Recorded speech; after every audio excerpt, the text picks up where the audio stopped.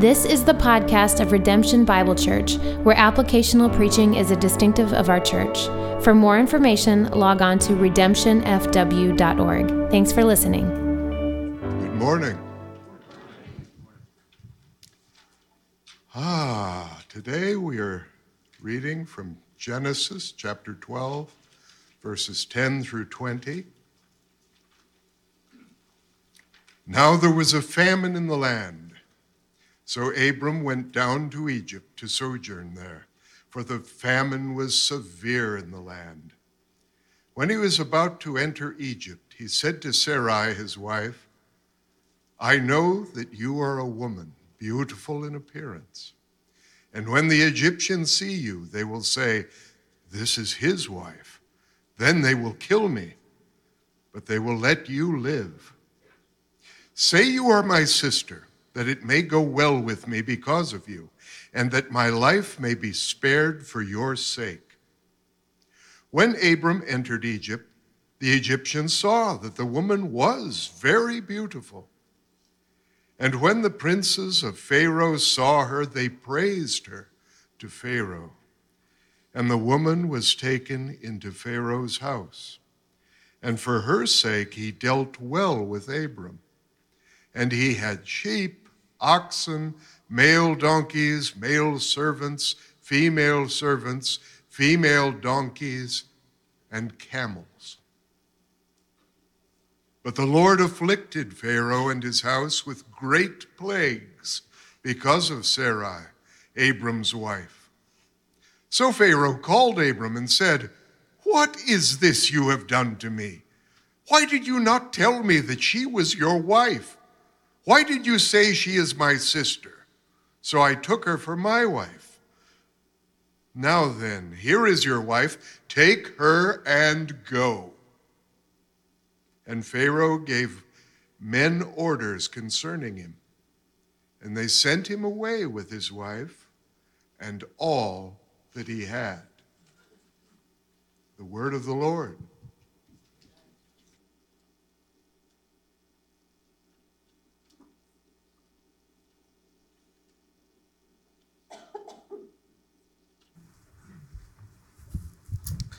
Morning, church.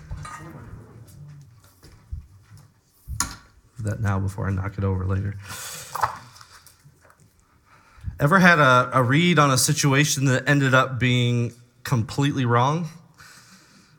This guy did. This guy's name is Paul Krugman. Paul Krugman is an American economist who in 1998 said this: the growth of the internet will slow drastically. By 2005 or so, it will become clear that the internet's impact on the economy has been no greater than the fax machines. Whoops. That's a pretty epically bad prediction. But it's easy for us to misread situations as humans, isn't it? It's easy for us to think that we know best and how we should function and actually be operating from the wrong place. From bad information, or sometimes even from a lack of faith. We want to believe that we know best. We want to believe that we know how to operate within this world and we don't need anyone else other than ourselves. That's what we want to functionally believe. But it makes us operate from self-reliance instead of God-reliance. From arrogance instead of faith. And after a really strong showing of faith in the first part of chapter 12 in Genesis, this is where we find Abram at the end of this chapter. This is what we're going to see today as we study this story together. We're going to see that Abram really lacked faith. After he had just walked through this massive show of faith and followed God faithfully, he really lacks faith in this text. So this is our big idea for the day. Even when I lack faith, God will be faithful. Even when I lack faith, God will be faithful. So as we look at this story first, I just want to really look at this first thing. What does God do? What does God do? What God does in this text. So look at verse 10. Let your eyes fall back on chapter 12, verse 10 of Genesis. Now there was a famine in the land. So Abram went down to Egypt to sojourn there, for the famine was severe in the land. Let's just stop right there. What's amazing here is how quickly this story has changed. We just saw last week that Abram took an incredible step of faith. He followed God's plan and took an almost 800-mile arc to get to Canaan, building altars of worship and thanking God for this promise that God had given him. But then what happens here? There's a famine. Wasn't this where God had led Abram to Canaan? Wasn't this the land that God had promised? But then a famine in the land that God had promised, that God had led him to. It was a trial.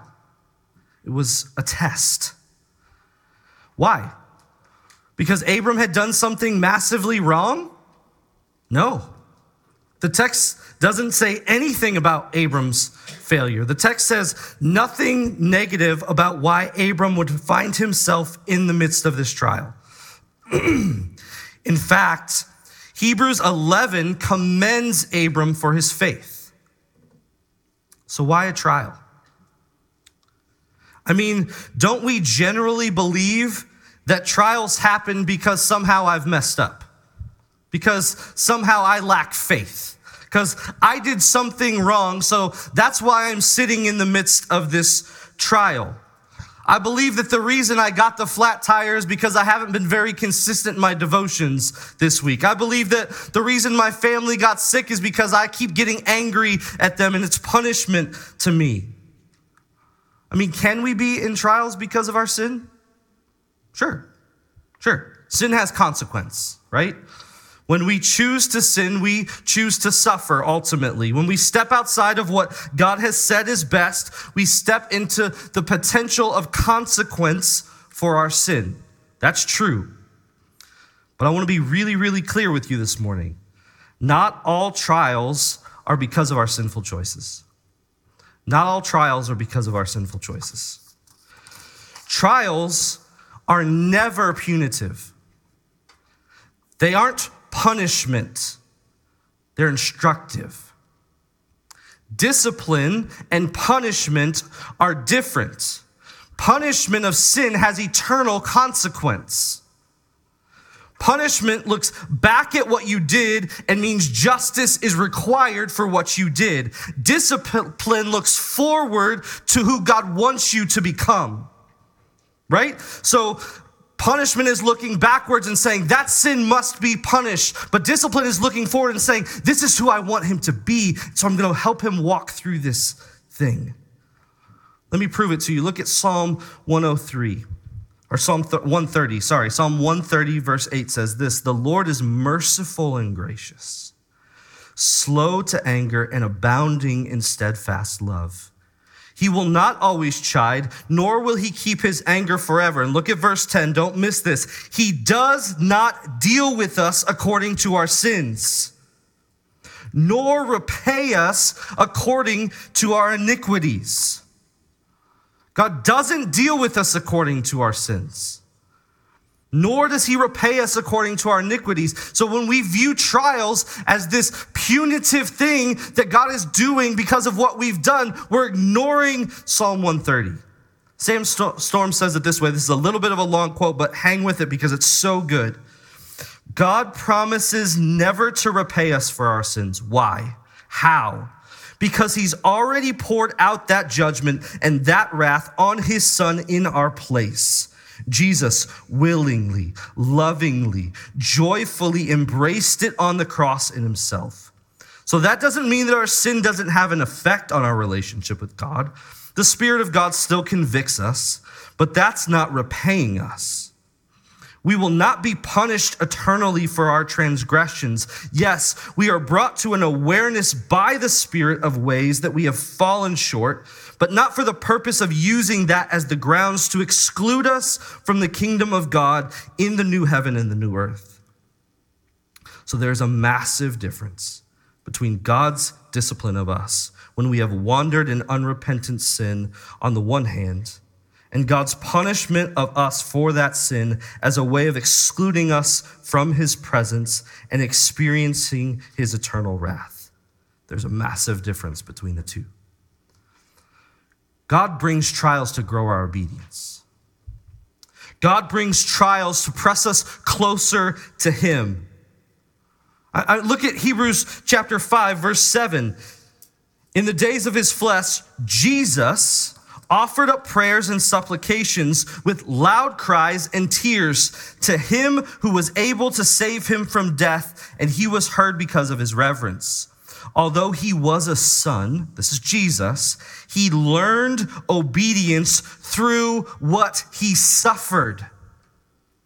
And being made perfect, he became the source of eternal salvation to all who obey him. So can suffering always be our fault? Did Jesus ever sin? Please say no a little more emphatically. No, Jesus did not ever sin. But he learned obedience through suffering. He learned obedience through trials. If Jesus had to learn obedience through suffering, don't you think that might be the case for us? He was fully man. Church, trials are always grace. Trials are always grace. It is God's grace to help us grow. It is God's grace to help us learn obedience. God's grace brings trials into our life so that we can see him more fully. Abram wasn't in a trial because he sinned. He was in a trial because God cared about him enough to pursue him, to help him learn, to help him grow, to help him love him better. That's why James can say in James chapter 1, verse 2, count it all joy, my brothers, when you meet trials of various kinds, for you know that the testing of your faith produces steadfastness. God wants to produce something in us. He wants to produce Christ likeness in us. He wants to draw us to himself in relationships, and trials is a way that he does that. God is pursuing your faith through trials. I can tell you that helping plant this church was one of the most significant trials of my life.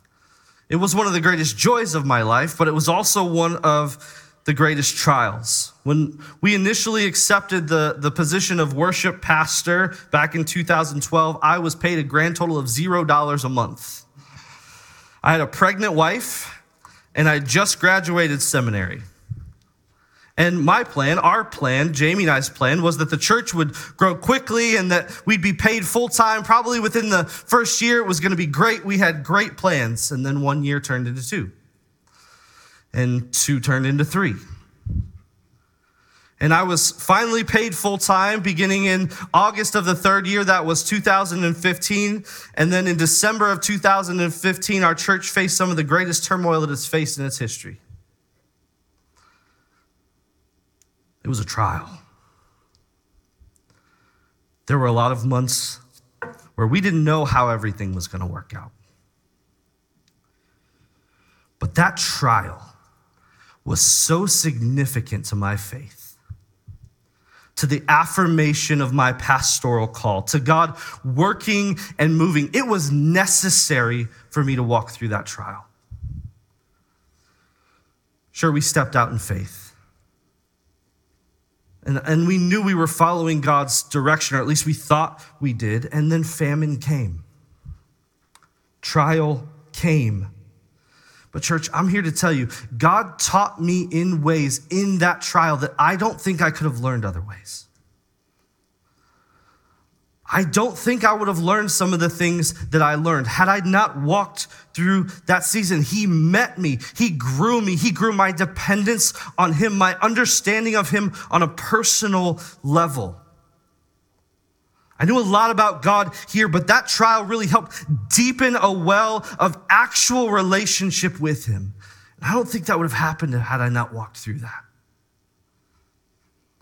So I can look back at that trial and say, yeah, it was God's grace. It was hard. It was hard, but it was God's grace. Can you look back at the trials that God has walked you through? Do you look at them that way? What do you believe God was doing in those trials? What do you believe caused those trials? You think it's you? Because church, I got to tell you, if you think you're the cause of every trial you're walking through, that's pretty prideful. It's putting you in the driver's seat of the sovereignty of God. Do we struggle to trust God in trials? It's hard. God brings them. Abram had taken the biggest step of faith in his life, and the very next thing God did was say, here's a trial.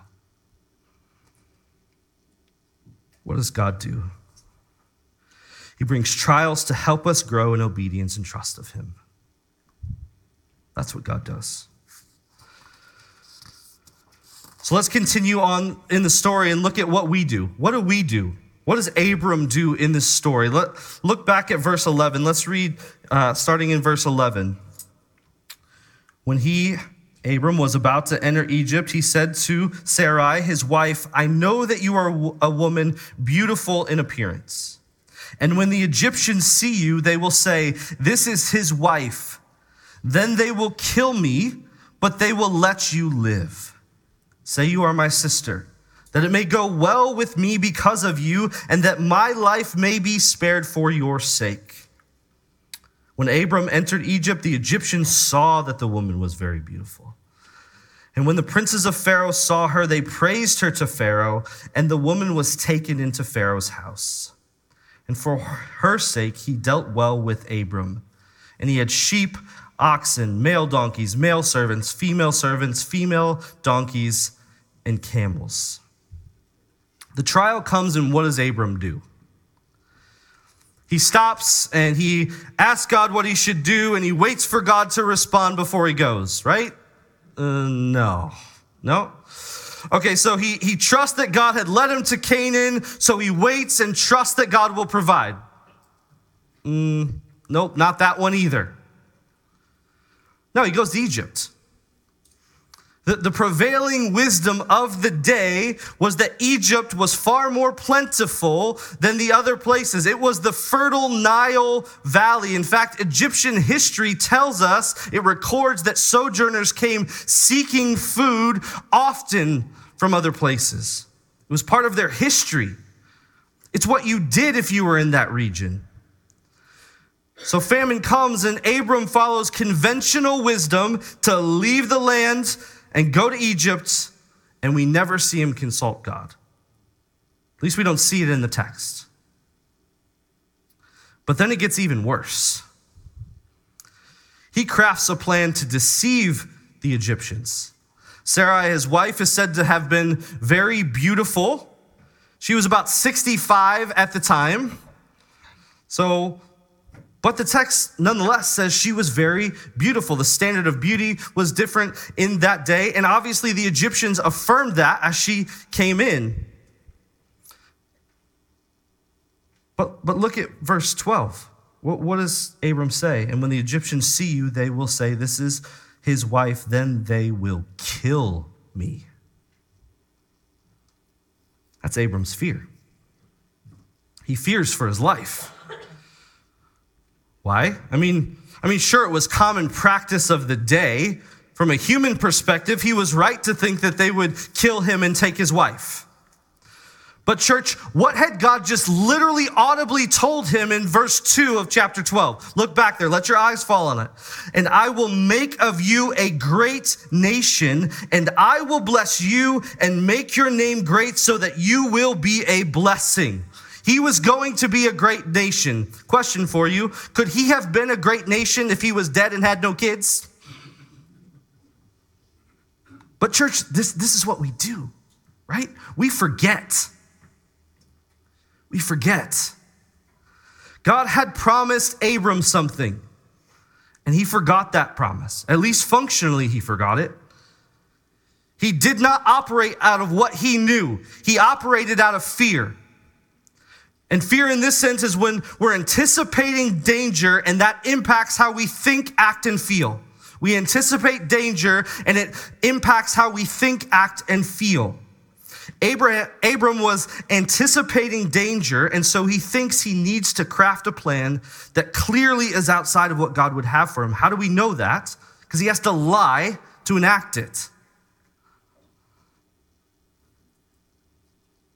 Abram was acting from fear, not from faith.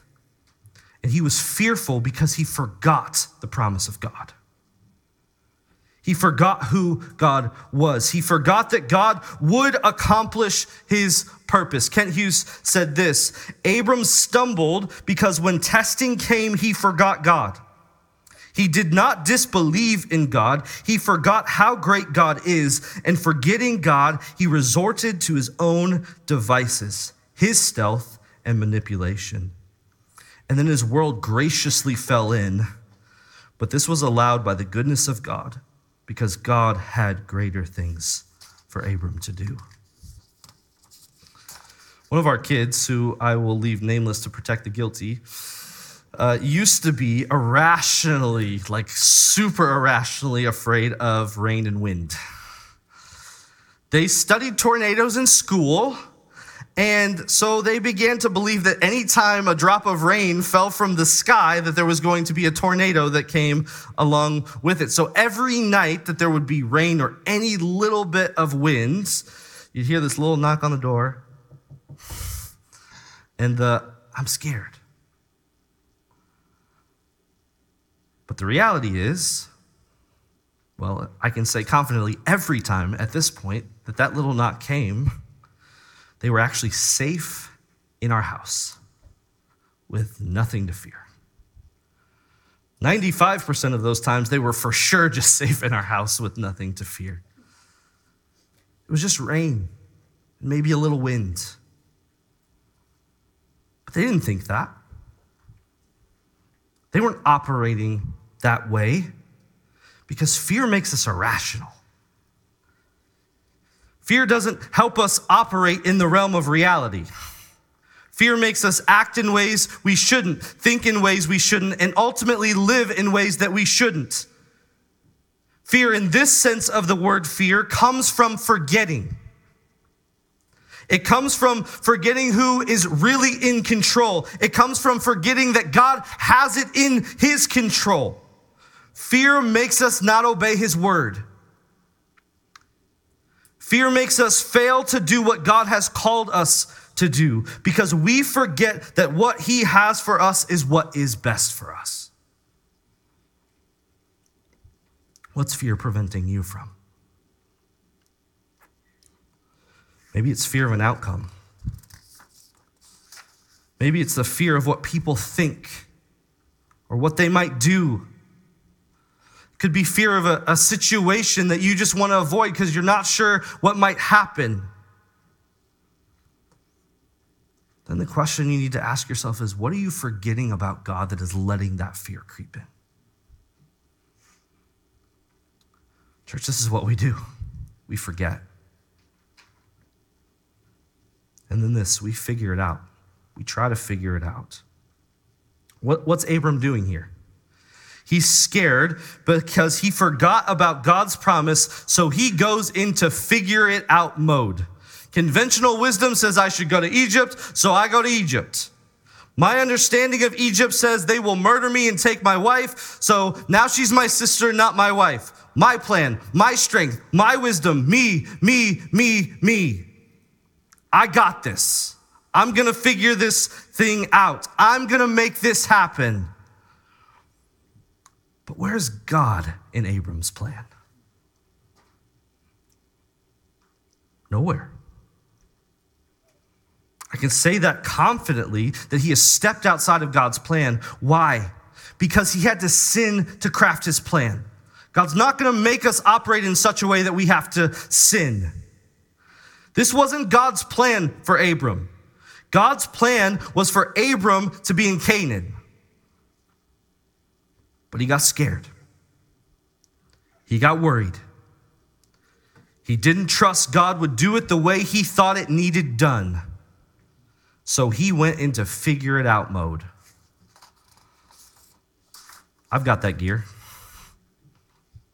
Way too much I've got that gear. In fact, 3 weeks ago, I was here on Sunday morning, set up for the worship team early like I usually do. I turned on the sound system and the projectors and was going along my way, and then all of a sudden I hear a boom, like a gunshot going off in the worship center. And at first I had really no idea what in the world had happened. And then I looked up and saw that the screen was blank and the projector was off. So what did I do? I went into get it done mode instantly. I grabbed a ladder, got up to the projector, found a projector bulb, exploded into about 10,000 pieces inside the projector. It was toast, big time toast. So I started talking about, okay, we're going to have song sheets this morning. We got to work this problem. I'm running hard and fast, hard and fast, hard and fast. But you know what I never did? I didn't stop and pray. I didn't remember God. I didn't stop and ask God to help. I didn't get into trust God mode. I got into trust Adam mode. I got into, I'm going to get this thing done. And I'm not saying there isn't a time to get things done. God calls us to some things. But the reality is, where do we start and where do we end? Do I stop and pause and ask for God's help and then at the end graciously thank him for the wisdom that may have been provided along the way? Or do I go into get it done mode and pat myself on the back when we knock it out of the park? Where's God in our get it done? Is he even there? Or do we just default to our own strength? Church, we got to stop and ask him for his strength. What Abram does here is, I don't like this situation. I'm going to go out. I'm going to figure out my own plan. I'm going to figure this thing out. And if you look back at your week, I guarantee you have situation after situation where you did the exact same thing. We are way too convinced that our own abilities can get us out of stuff. Our self-reliance is off the charts. Our pride works in overdrive as we look at things and act as if we don't actually need God.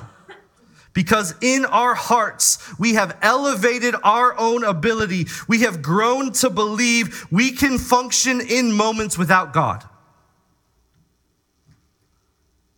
But here's the reality, church. Colossians 1:17. And he, Jesus, is before all things, and in him all things hold together. In him, all things hold together. If Jesus took his mind off of this world for a fraction of a second, it would fly into disarray. It would fall apart. You slept last night and nothing changed. But we live exactly the opposite. We act like God needs us to figure it out for this world to run. But he's holding it together. We forget. We get into figure it out mode. And ultimately, we fail. What happens to Abram in this? He fails. Why does he fail? Because his plan failed to account for a very significant detail: Pharaoh. See, his plan was actually pretty good from a human perspective. He was going to set the bridal price of the day for Sarai so high that no regular Egyptian was going to be able to pay it. He was going to drive a really hard bargain, so to speak. But Pharaoh, because Pharaoh does what he wants, because he rules the land. See, Abram couldn't account for everything because he was finite. He couldn't see the whole picture. He couldn't anticipate everything that would happen, and so he failed because he didn't trust, because he relied on his own strength, and he messed up. He messed up so bad that his wife ends up in Pharaoh's harem. Well done. But before we go bashing Abram, Isn't this what we do? We act like we know. We act like we aren't flawed, like we aren't finite. And we screw things up because we try to figure it out on our own. Because we forget who's really in charge, who is really the one holding it together. We often make it worse by trying to figure it out in our own strength instead of actually pressing into the Lord and being with him and waiting on him to work and move. This is what we do. God brings trials. We get into default mode. But look at the end of the passage. Let's look at how God works. How God works. Look at verse 17. But the Lord afflicted Pharaoh and his house with great plagues because of Sarai, Abram's wife. So Pharaoh called Abram and said, "What is this you have done to me?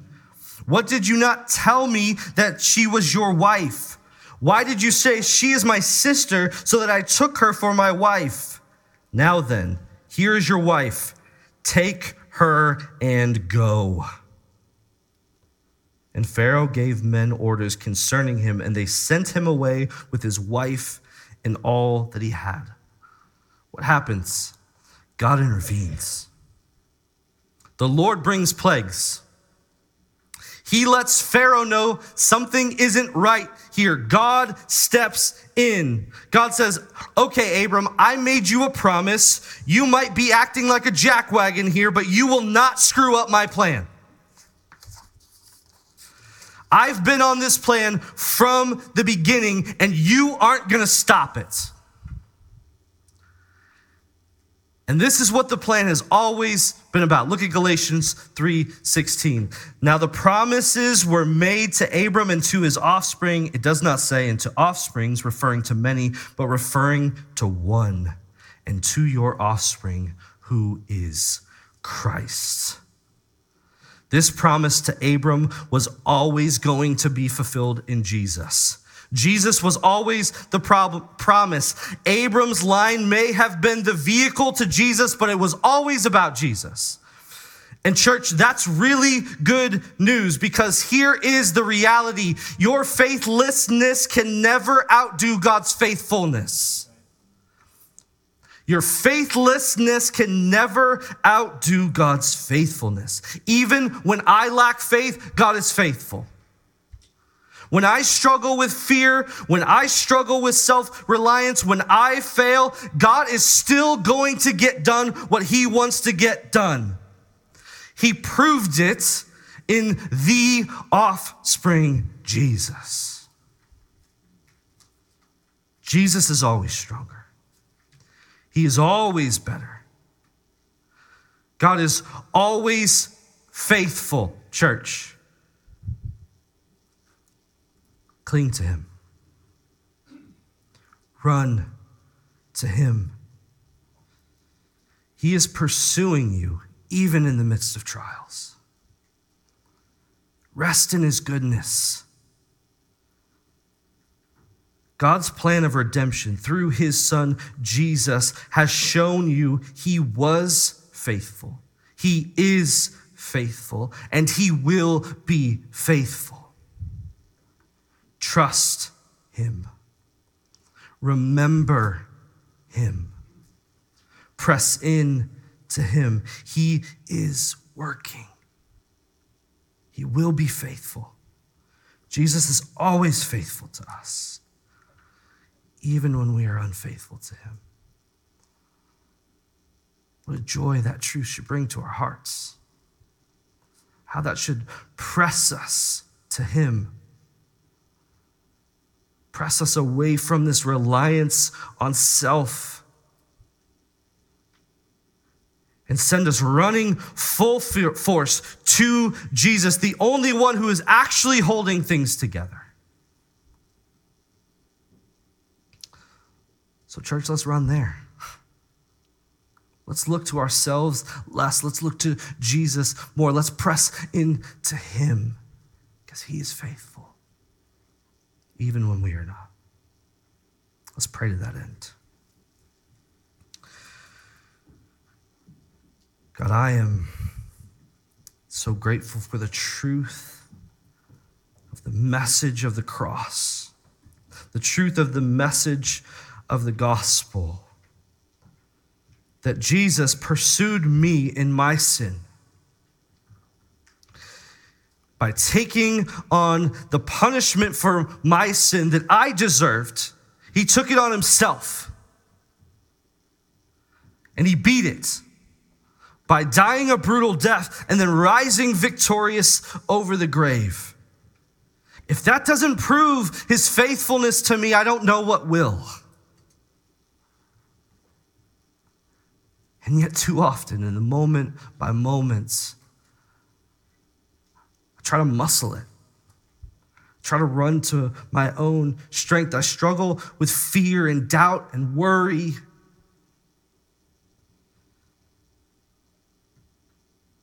But you're going to accomplish your plan. You're going to do what only you can do. I can rest in your sovereign hand, moving and orchestrating the events of my life in just the right way. So God, would you just help us trust? Help us see Jesus more than we see ourselves. Look to him, look to his faithfulness, and instead of trying to rely on our own strength, let's just make much of Jesus in our hearts. Stir that in us in the moment by moment. Help us run to you, seek your face more than our own strength. It's in the precious name of Jesus we pray. Amen. Would you stand as we sing together?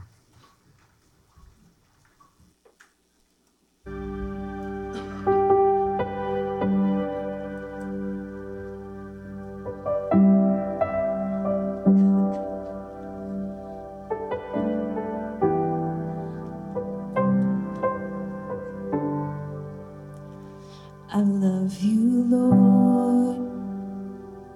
Your mercy never fails me. All my days I've been held in your hands. From the moment that I wake up until I lay my head, I will sing of the goodness of God. All my life you have been faithful.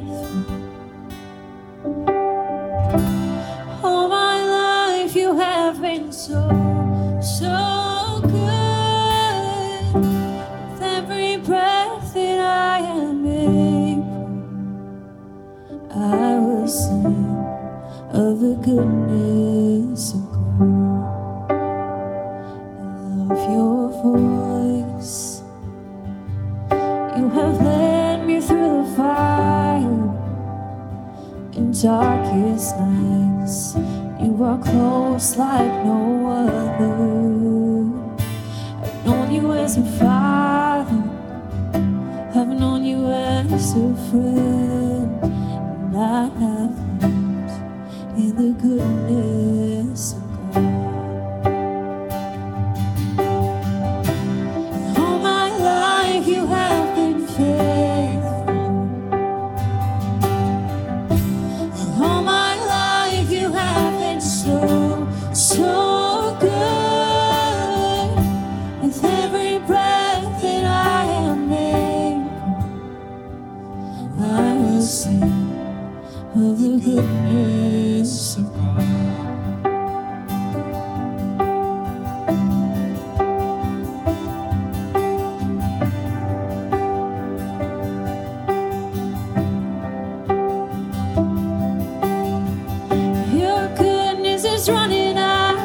It's running after me.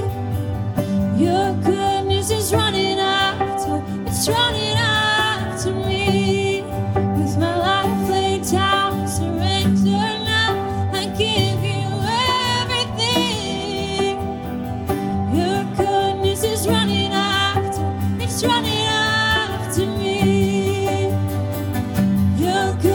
goodness is running after, it's running after me. Your goodness is running after, it's running after me. With my life laid down, I surrender now. I give you everything. Your goodness is running after, it's running after me.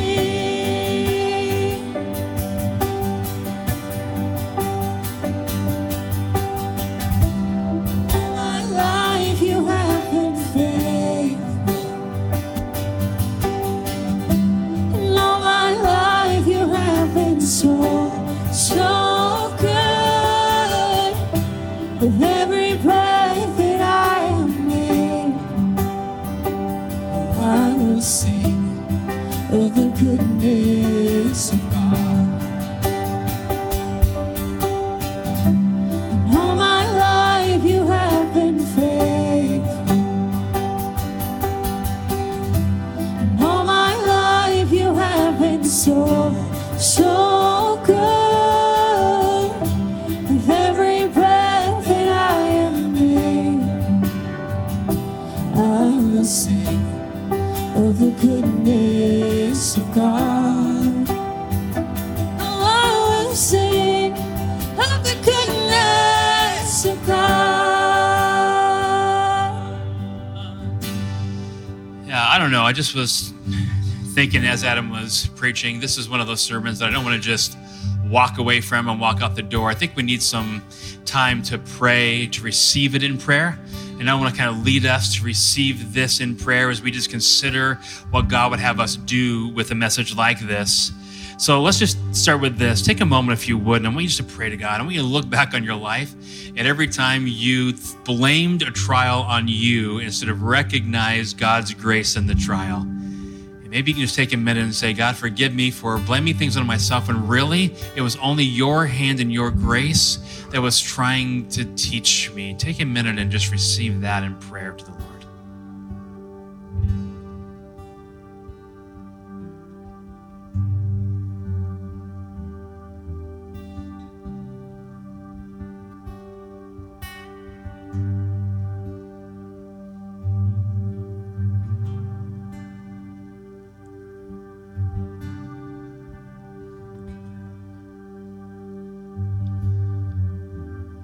I think it's important that we look back in our life and we recognize those times of trial and what they bring to the surface. And maybe you have found yourself fearing, and that fear has led you to forget who God is and what God has done for you, which has led you to try to figure it out on your own because ultimately you didn't trust Him to do it.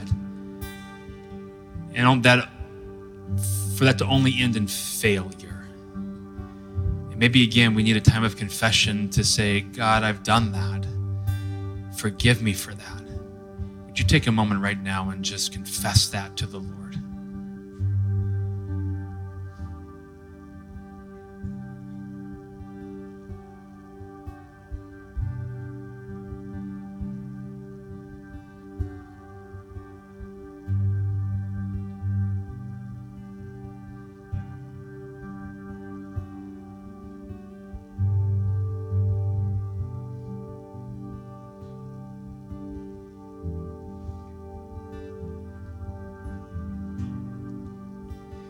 I know I can look back even through the trials, even through my own failures in the trials, to see the incredible faithfulness and goodness of God. Adam just reminded us that God's plan of redemption proves that He was always faithful, is still faithful, and forever will be faithful. And if we ever doubt that, we can just look to Jesus. Take a moment now and just praise God that even in our failure, even when we have fallen short, He has remained faithful to us. Take a minute and just rejoice in your heart as you pray a prayer of thanksgiving to Him for His faithfulness.